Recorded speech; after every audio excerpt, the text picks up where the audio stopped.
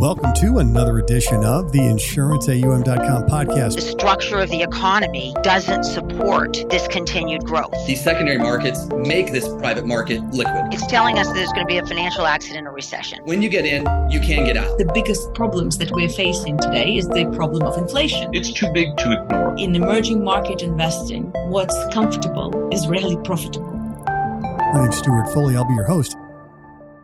Today's topic is the next 5 years in direct lending. And it's become increasingly clear that the next 5 years in direct lending won't be the same as the last. And today we're talking with Kevin Marchetti of Varagon to see what he's seeing in markets and what he thinks of the 3 to 5 years is going to look like and so forth. So without going too far there, Kevin, welcome back. You're a repeat guest and happy to have you. Very glad to be here. Thank you, Stuart. Appreciate it. So you've gone through some of my shenanigans on personal questions, but here, let's try this. What town did you grow up in? What was your high school mascot? And what makes insurance asset management so cool? So those are great.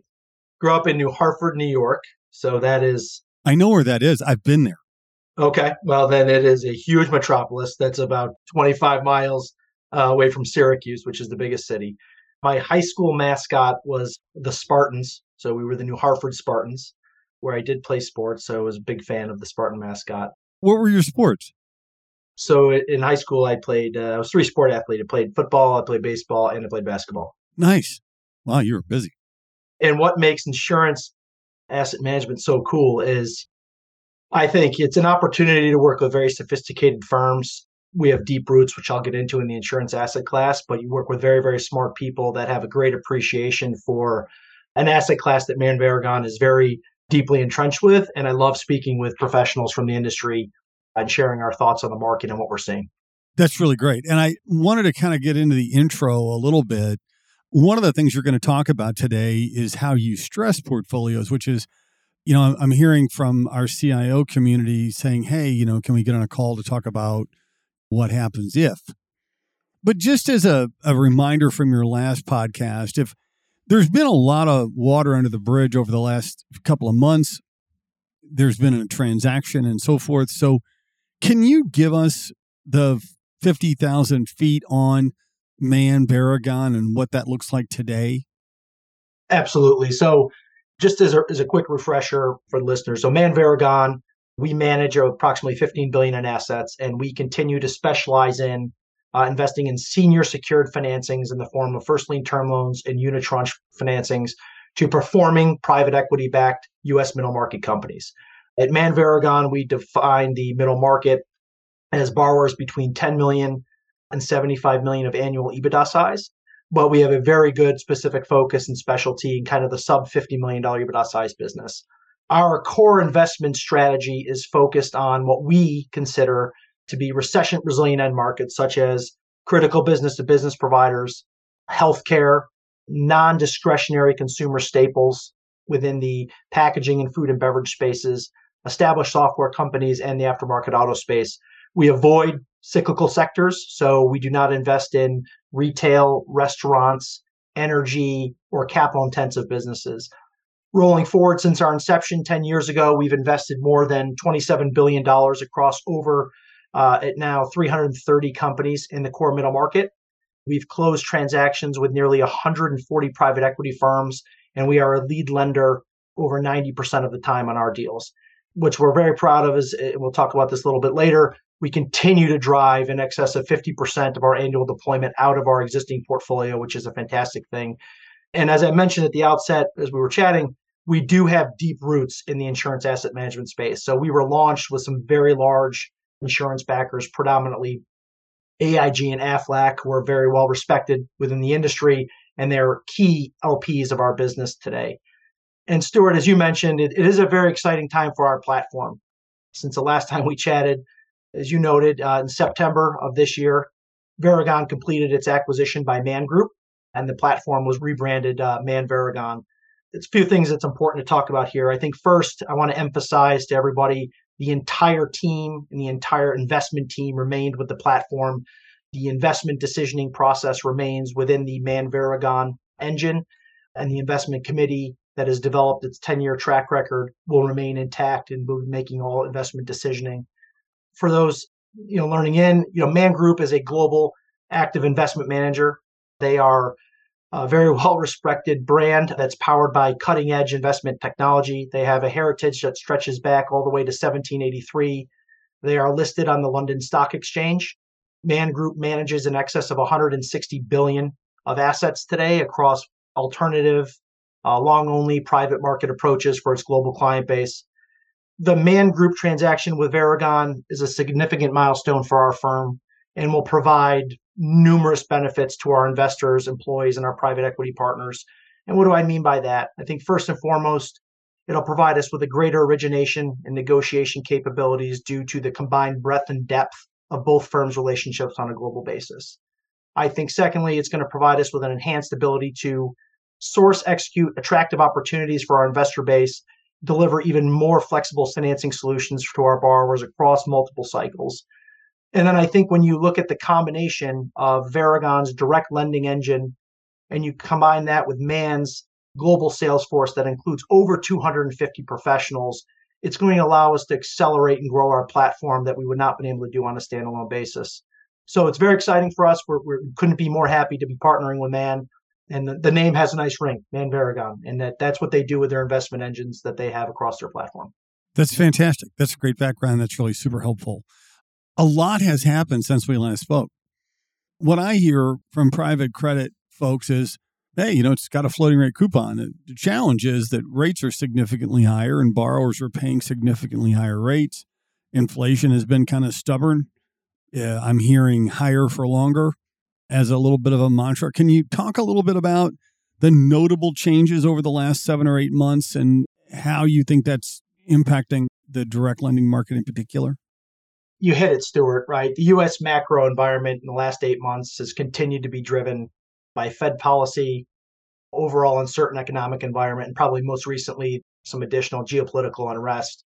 As we all know, Fed's been trying to fight inflation with rate hikes, which has driven the 10-year Treasury up, I think, about 150 basis points since we last caught up in early April. And at that point in time, it was up over 150 basis points from when I spoke with you in 2022. And as you noted, specific to the market segment where Man Varagon operates, which again, senior secured, private equity-backed middle market companies, 100% of our portfolio is in fact floating rate, right? So with the reference rate for our underlying loans, now eclipsing about 540 basis points in many cases, 3 months SOFR today is right around 540 basis points. That compares to about 460 bips when we talked in April. So you've had almost 100 basis point increase since the last time we caught up. So absolutely, we've seen borrowing costs and then associated questions from our investors, about stress within the middle market increasing significantly. Given that dynamic, we spend a significant amount of our time continuously stress testing and analyzing our portfolio and benchmarking our portfolio against what we'll get into, but some of the leading and lagging indicators within our asset class. But I think most importantly, it's continuing your deep credit focus while you're evaluating all your decisioning deals. It is very, very interesting though, for sure. And I think, look, kind of like an extension from this, Stuart, but it's relevant is, as we've spoke about in the past, the current market dynamics, higher rates for longer, choppy demand on the inflationary side. We believe this is reinforcing that our investment and portfolio construction strategy is performing exactly as we had hoped. Namely, given the fact that we do focus on those more recession resilient industries and the borrowers that are within our portfolio as a result. But I think additionally, given we are a lead lender in our deals, over 90% of the transactions, we are an admin agent or the joint lead arranger, it allows us to have very good controls on the credit terms, the documentation terms, and be actively monitoring all these credits. And as an example, in all of our deals, Stuart, we have at least one financial maintenance covenant that's governing the credits that we finance. And we have more lender-friendly reporting on those assets than you typically see in the BSL world. So it's really allowed us to have our hands on the controls during this period of time when cash flows have been compressed because of rates and, various inflationary challenges have impacted folks on the top line and the margin line. Yeah, it's interesting. We had somebody on talking about fixed coverage ratios, and a third of their companies that they monitor, it was under 1. And so when you look at your strategy in this environment, how has it held up? In terms of like some of the things that I think folks look at, like interest coverage ratios, and you mentioned one of the covenants. Give me some color on kind of how things are going with this in the macro that we're in. Yeah, there's a whole host of items that we're laser focused on. But I think pull up for a second, Stuart. Obviously, we're very proud of the track record of performance we've had over the last decade. But as you noted right at the outset, we don't think that's going to be the same case the next 3 to 5 years. But the majority of the last decade was free money environment. Everything was growing up and to the right. And there really was no differentiation with respect to defaults, losses during that period of time. So when you think about the market, right, and you think about the outlook for the next 3 to 5 years, we do fundamentally believe that our approach at Man Varagon will continue to provide durable and consistent returns to investors. But in addition to interest coverage, fixed charge coverage ratio sensitivities that we discussed a few minutes ago, we're laser focused on a few other what we call leading indicators, which I'll lay out for you. And we believe those are the most important data points that provide insight to identify early signs of credit deterioration within your portfolio. And, I think part of the benefits of operating in the core middle market where we do, you have to have the ability to actually have real-time data to analyze those, right? So granular analysis in those trends is very, very important. When you think of the Man Varagon portfolio, 70 to 75% of all of my underlying borrowers do report monthly financials to us, right? So we have very good insight into real-time performance of those companies. And through September, as a result of that, about 90% of borrowers in the portfolio are still growing revenue year over year, and about 70% are still growing both revenue and EBITDA. So we fundamentally believe that that's proof points that the inherent credit selection, durability of those companies is holding up. That's part of it. And we do benchmark that to a private database in the US that includes over 4,000 middle market companies. And it does tell a very, very good story. But what's more important to us right now is, we're closely tracking a few things. So we'll rip apart on a quarterly basis and benchmark ourselves to the public BDCs in this database. But we're looking at percentage of financial maintenance covenant defaults in your portfolios. We're looking at the percentage of non-accruals in portfolios. We're looking at the percentage of investments that are marked at 85% or below of par. We're looking at, and this is an interesting one that I don't think people are really focused in on yet, but we're looking at the percentage of portfolios that include PIK components of interest. Because in the core middle market, you're not originating loans with PIK. So in our mind, when you're looking at this, it's showing amendments that have had to been done to improve cash flow positions for those companies. So you're showing some stress cracks there. And the other thing we're looking at is risk rating migration. So in some of the public filings, you can find risk ratings of 4s and 5s, and we're looking at how those are migrating over time.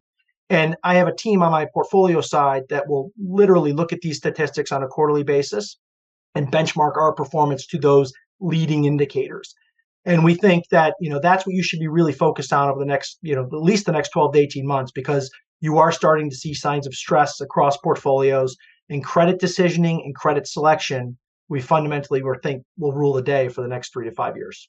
So as an example, leading and lagging indicators, right? But leading indicator for you is if the amount of PIK interest in the portfolio as an early warning sign to say, for those that may not, so PIK stands for payment in kind, right? Yep. PIK, payment in kind, which means that you're basically rolling that interest into the loan to be paid later.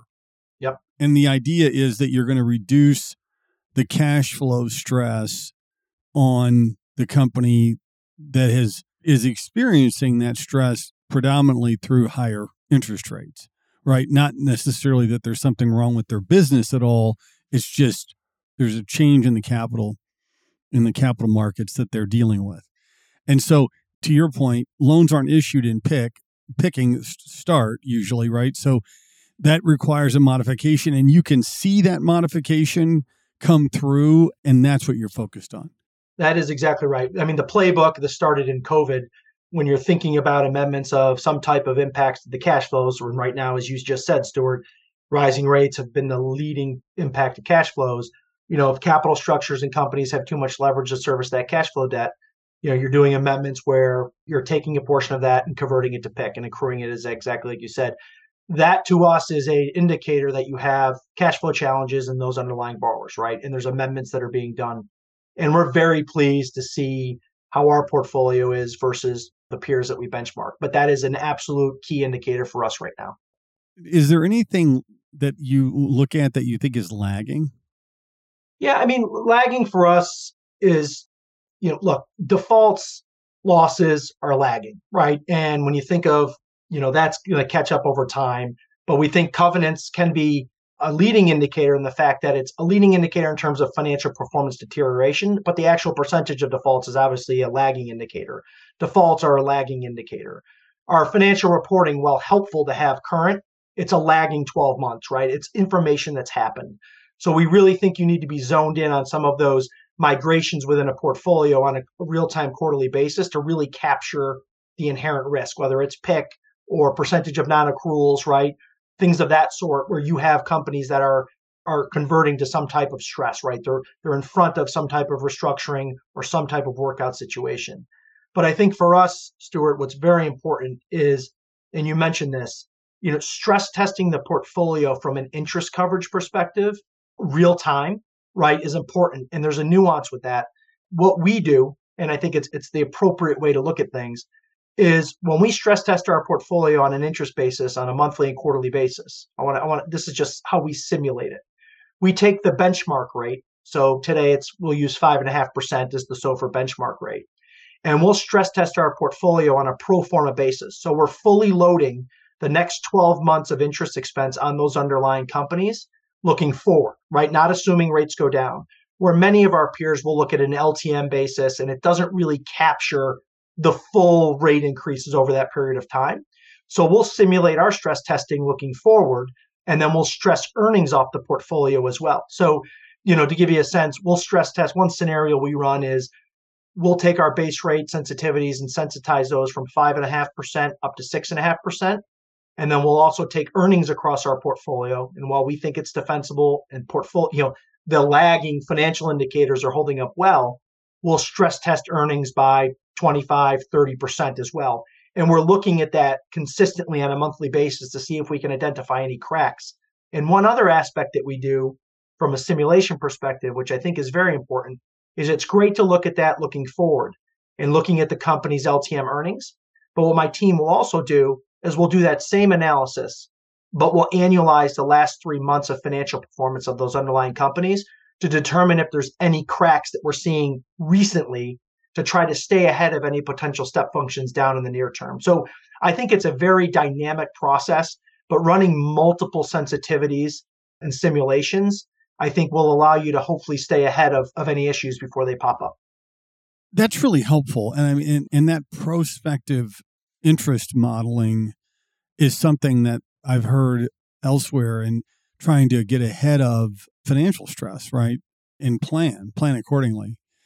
Can you elaborate a bit more on some of the qualitative aspects of the current environment, like deal flow, with M&A down significantly in recent months? How are you dealing with that? What do you see coming in? I believe you work exclusively with sponsored deals.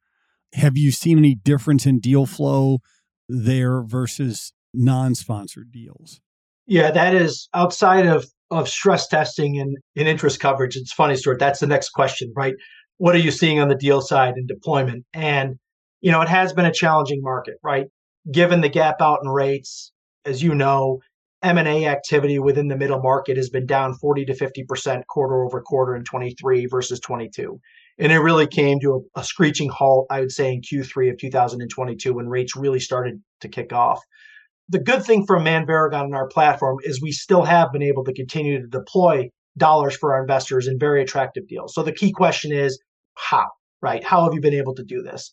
So given the market, has been challenging on the deal front, it does go back to exactly what you just said. And it's a very important aspect. Our model is backed on solely financing private equity-backed companies. So we don't do any non-private equity-backed deals, any kind of entrepreneurial-owned, non-institutional backed deals.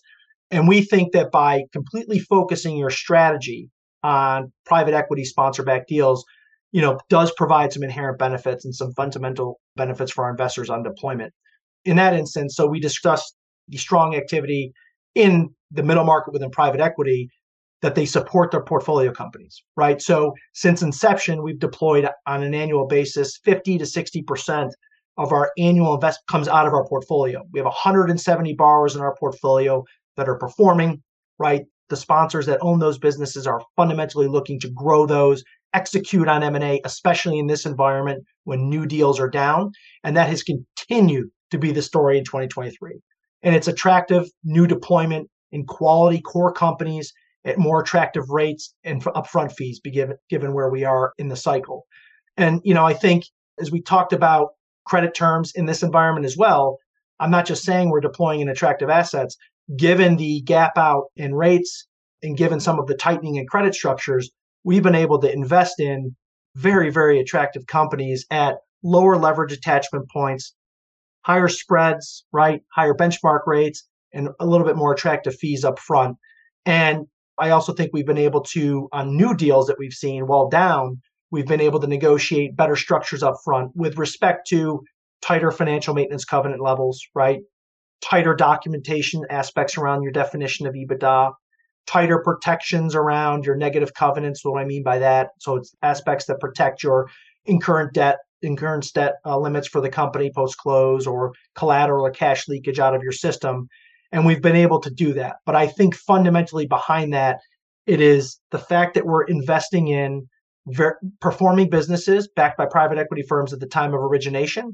So in times of down M&A on the new platform side, you have this installed base of portfolio companies that those private equity firms want to continue to grow and invest dollars in. And, we've seen that. I think, though, more recently, which will be interesting to folks, and I'd say probably within the last month or two, I think there is more conviction now around where rates may be going, right? I think 12 months ago, people didn't know where we could be going, how high. And I'm not saying rates are coming down. But what I am saying is I think there's more conviction around higher for longer, probably in a very tight range of where we'll see those spreads be. And as a result of that, we've seen some bankers start new processes, because I think sponsors are now looking at the fact that they've got better conviction. And even if enterprise multiples compress a turn or two, you can still have a nice return. They've invested heavily in these companies over the last 12 to 18 months and grown EBITDA, right? So multiple compression is offset by EBITDA growth inherently. And I think you're seeing some lenders in the last month tighten spreads slightly, maybe 50 basis points, fees coming in, maybe 50 basis points, an encouraging sign that people do want, new deal M&A to come back. But I think the key, though, Stuart, is investing in private equity-backed companies that are performing allows you to have that nice installed base during periods of new origination volume being down. I think you're exactly right. And I know your compliance folks may not allow you to say this, but I can. I can't imagine that we're up another 400 basis points in short rates, right? I mean, from here. I'm just sort of, from a sense check perspective, I'm personally agreeing with you. This is not a Varagon statement. And so, see if you can confirm this with me, that there are enough quality deals that you don't need to reach. Is that a fair assessment? I think it's an absolutely fair assessment. I think that there is enough deployment volume within our existing portfolio, as well as new deals that come in from our best quality relationships within the private equity side, that maintaining discipline within our sectors and our credit selection process allows us to deploy as much as we would like to in the current environment. I did a podcast the other day about bank dislocation. And again, I don't see that going away. I mean, I think that the ALM matchup is better between insurance companies and the companies who are needing this financing. And it just seems like a secular shift in the way that businesses are getting financed. I could see how partnerships with banks could work out, but it seems like this structure and the way that you're doing things is here to stay. Stuart, I think you're right. And I think what's fascinating is you obviously have two aspects that have been competing on the private side versus the banks.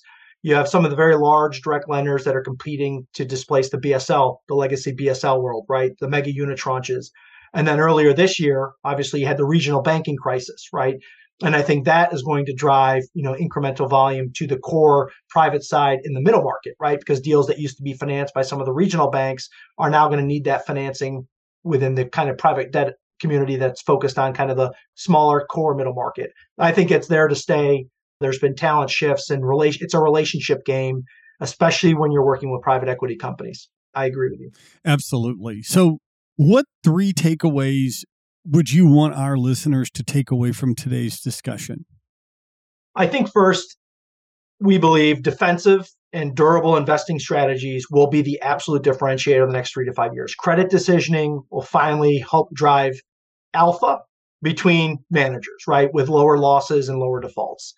I think second, sourcing relationships with PE firms, private equity firms, coupled with that credit selection is going to make the inherent difference, because in order to be a very selective credit decisioning team and stay true to your discipline, you have to have a very large opportunity set in order to maintain that level of selectivity.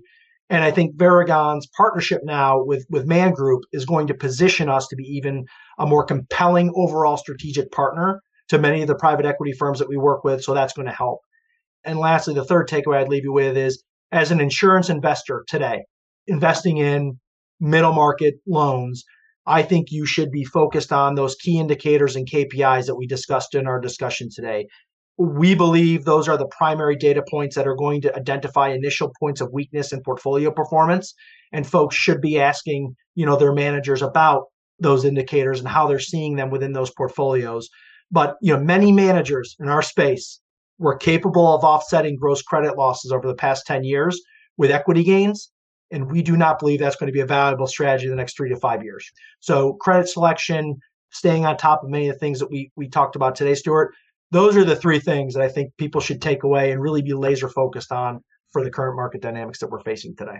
I've really learned a bunch today, and I really appreciate it. I really have. I've just great discussion, and thank you so much. I've got some optionality for you on the way out the door.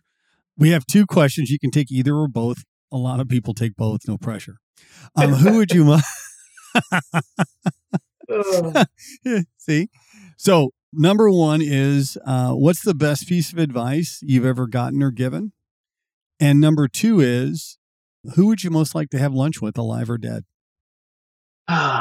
Best piece of advice that I've ever gotten or given. So I started my career in asset-based lending in Charlotte, North Carolina for the CIT group. And I worked for a very senior individual there that had been, at the time, 40 years in the industry. And first credit committee I ever went to was a junior analyst on the team underwriting deals. And he looked at me and he said, somebody talked too much and the deal got turned down. He looked at me and he said, whiz bang. They used to call me whiz bang. Sometimes you need to know when to speak up and sometimes you need to know when to shut up. So that was something that stuck with me, because sometimes when there's gaps in times, you should just be quiet and let people think. So that's always something that stuck with me, because in conversations, I think you should not be afraid of the pause and the gaps in discussion. So that was something that always stuck with me. That's phenomenal advice, but how in the hell did you get the name Whiz Bang? I'm not quite sure, because, I still don't know, but that's probably the second most interesting thing that about me. So I'm going to stick with it, Stuart. I like it. And, look, I think someone that I'd love to have lunch with if I ever could. And I'm a huge sports fan. I'm a big guy on teamwork and trying to get the best out of a group. Sum of the parts is better than any individual. In my generation, the greatest athlete I've ever seen do that is Michael Jordan. I've read his books, I've read his back, and I would love to just have lunch with that guy and just understand his perspectives on taking a group of people and getting the best out of them to be a champion or be the best you can be as a group or business. So those are both great answers. Thanks for being on, Kevin. I really appreciate it. Glad to be here, Stuart. Thank you. Thanks for listening. If you like us, please rate us and review us on Apple Podcasts, Spotify, or wherever you listen to your favorite shows. My name is Stuart Foley, and this is the InsuranceAUM.com podcast.